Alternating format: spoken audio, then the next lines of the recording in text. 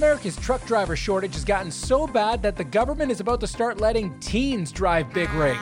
I'm Christian Chase. Here's what's trending. The pilot project will let people under 21 become truck drivers. They hope that'll help solve some supply issues and restock supermarket shelves. Right now, federal law doesn't allow 18, 19, and 20-year-olds to drive large trucks across state lines.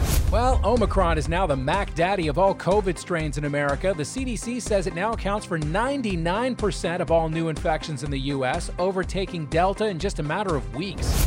The guy behind one of doo-wop's biggest hits has died. Fred Parris wrote the classic In the Still. His group, the Five Satins, became the sound of the 50s and 60s, and later the song was covered by Boyz II Men. Fred Parris kept performing long after the Five Satins split. He was 85. Of the night.